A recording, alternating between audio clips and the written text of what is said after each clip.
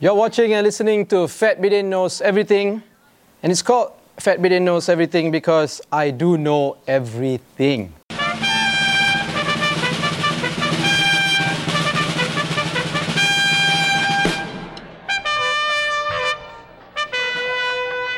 Now this week, what I want to talk about is the fact that we are under this COVID-19, the coronavirus crisis, and the government is using it as a smokescreen to do other things.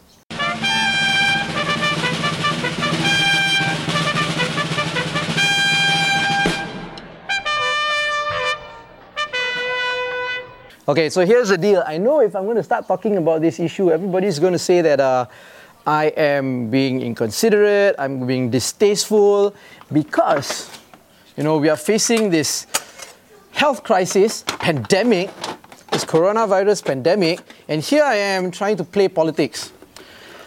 Well, I'm stuck at home. We've been under lockdown for 2 weeks. It's going to be a month. Of course, I'm going to be thinking about a lot of things. And like it or not, things like this will happen. A smokescreen is when a government will do something. It's when a government does something that they hope nobody will notice because some other issues is actually being of more importance or taking precedence when it comes to attention in the media and by the public. All right? So, here's what I've noticed. When Muhyiddin Yassin, Azmin Ali, and all of these former ministers under the Pakatan Harapan government decided to sabotage, take over the government, or that's what I would call it, right? Backdoor government, not backdoor government, legal or not legal, doesn't matter, right? They still did it in a very unethical way, in my opinion, right? It's fine, they did it, and they formed the government. And then after that, we have this crisis, this health crisis, the coronavirus, COVID-19. The government was forced to implement the MCO, the Movement Control Order, and everybody had to stay home. Offices closed down, shops closed down, government offices also closed down. Only agencies and companies and shops that provide essential services are allowed to operate. Schools have been shut down, and everybody is concerned. Rightfully so, people are dying. This is a bad pandemic, right? People are dying, and right now there are more than 2,000 cases already in Malaysia, and it's very worrying. And I think the MCO that was implemented by the government is the right call. The right call, and they're doing the right things. The health ministry is doing right things. But you can't avoid the fact that politics is still politics, and things are still happening. Now, a smokescreen, like I mentioned just now, is when they do something because they hope nobody will pay attention to it, right? Because if there was no coronavirus pandemic going around, issues that they're doing could, attract a lot of attention and people might criticize them. I've noticed that right as soon as the Prime Minister declared the MCO on the 18th of March, it was also the same day that Putrajaya, the government, decided to sack the MARA chairperson, several of its council members, and I think several of the heads of a few government agencies as well, right? Because they deem these people as political appointees made by the previous administration, the Pakatan Harapan administration, and they didn't want these people heading these agencies. So they sacked them, right, and appointed their own people. Now, it was covered in the news, but of course overshadowed by the coronavirus pandemic. I'm sure a lot of people would have a lot of things to say because they sacked these important people in these agencies, right? For that, maybe it's the government using the pandemic as a smokescreen, right? Another issue that is being covered in the news, but it's also overshadowed by the coronavirus pandemic, is the state government in Perak, right? The MB, what's his name? Ahmad Faisal Azumu, right? He is, of course, aligned to the current Perikatan Nasional government. There was a tussle in Perak, right? When it came to the state government. So he has remained as an MB. He is the Menteri Besar. the Sultan of Perak has decided, say, okay, legally you are the Menteri Besar, right? And Perikatan can form the state government. But here's the thing. They formed the state government several weeks ago, and until today, they have not formed a state exco, state committee, because, or basically the state's cabinet, right? And in a news report today or yesterday, very recently, right, this week, the Menteri Besar said, hey, there is no time limit for me to form a state exco, right? It is up to me. Sure. But then, what happens to the state? How is it going to be administered? Who are the people who's going to be in charge of all the different portfolios in the state? How do we know? If it's going to be efficient and it's going to run properly, right? It's going to be administered properly. He says, no, everything is going to be administered well and all that. Yeah, but why take so long? All right? So issues like this, if it wasn't because of the coronavirus pandemic and the MCO, would have probably gotten a lot of attention in the media and by the public as well. And people will be criticizing the government because of all these happenings, right? But hey, it's a small screen. So this is not something new that governments are doing. Do you remember when Bill Clinton was the president of the United States of America? He did a lot of things like that too. And he used one big scandal that he had to do something quite unethical, as a lot of people would consider. Remember, he had an affair with this lady by the name of Monica. Right?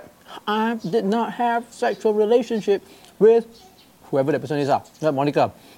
Now, when the scandal blew up and he was going to be impeached and all that, everybody in America and around the world was so obsessed with the Monica Lewinsky and Bill Clinton scandal that his administration decided to choose that period to bomb Serbia.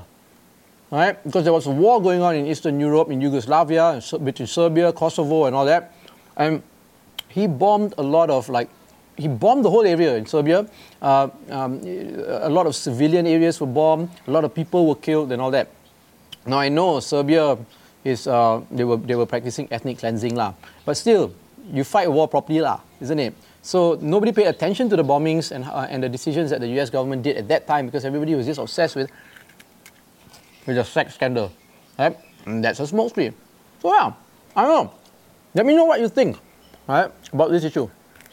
Comment in the comment section. Have you noticed anything political, dirty politics happening now because we're all under MCO and it's not being covered by the media properly? Well, it's being covered by the media, but is it giving the right attention? Is it being given the right attention? And should people actually pay attention to this and also make noise, because it's also something that's going to be affecting the country? By the fact that I do agree that this health pandemic is much more serious, right? So if it's so much more serious, why do things like this, right? When we need to be concentrating and putting all our resources and concentrating and focusing on actually making sure that the country is safe. Yeah. All Malaysians are healthy. Let me know what you think. Let me know what you think. Just write in the comments, right? Well, I want to go on to the next segment, which is a segment where I highlight something that I find quite interesting.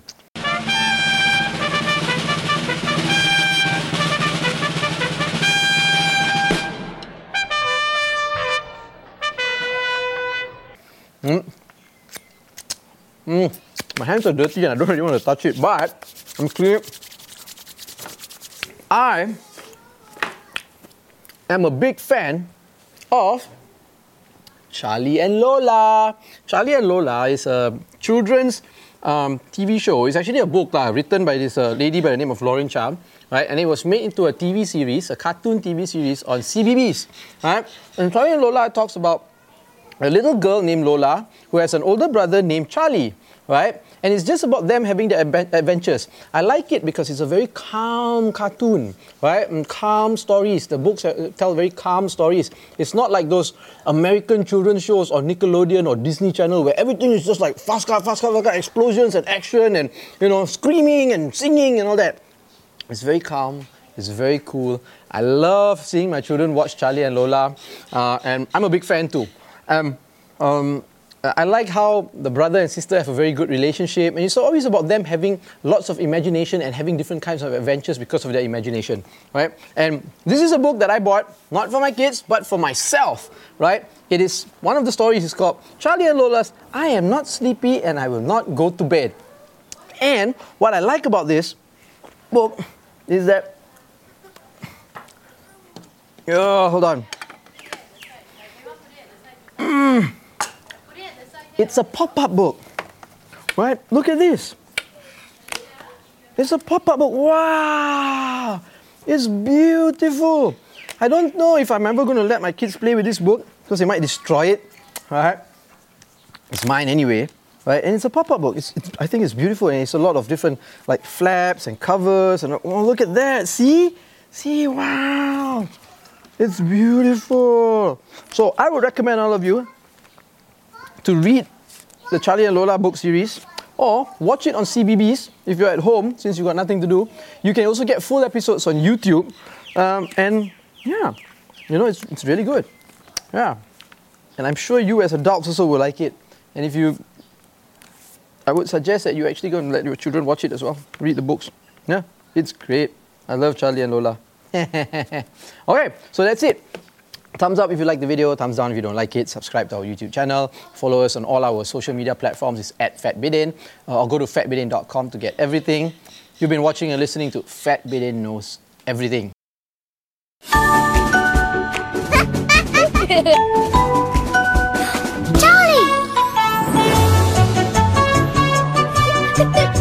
Lola? Charlie!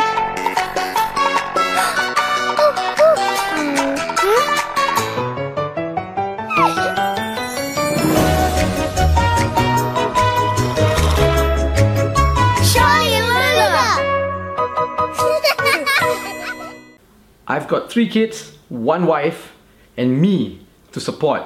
So you've got to, like, you know, help fund my life. So you actually can go to the Fat Bidin e-store, right? I'm gonna link it below. Right? And you can get actually like Fat Bidin merchandise, right? And most of it are actually books. I used to sell DVDs and films and all that, but hey, everything's available on YouTube now. So now if you want to get Fat Bidin merchandise, it's mostly books. So I've got books here. See, like this book. This is called The Adventures of a Khailite in Afghanistan. It's a graphic novel. See, graphic novel which I wrote and illustrated with my buddy Apan. Right? It's a non-fiction one. It's about my time in Afghanistan shooting a documentary for a month when I was there. See, I'm a war journalist, right? So it's a really good book, right? I've got this non-fiction novel. It's called Operation Nasi Kerabu, Finding Patani in an Islamic Insurgency. This book I wrote because I spent some time in southern Thailand where there's a war there. You all know there's a war there, right? In Patani, right? I shot a documentary there which was banned for broadcast, but hey, they allowed me to publish a book. And if you get the book, there is a QR code at the back, right?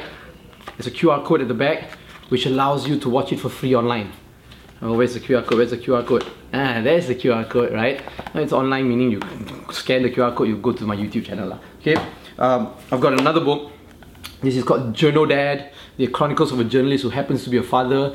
It's a compilation of my articles, my column when I was writing for the Malaysian Insider. It's all about like me being a journalist and raising a family at the same time. It's really funny. It's funny. My best-selling book, Liberal, Malay and Malaysian, Writings of a Walking Contradiction. This is a compilation also of my column in the Malaysian Insider. This one focuses more on like politics, race, demonstration, democracy and religion and things like that. It's funny too. All my books are funny because I'm a funny guy, right? Yes, I am.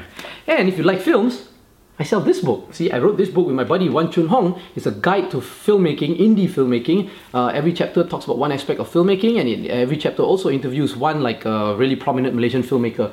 It's really good. You can get all these books at the Fat Bidin e-store. Come on, feed my kids.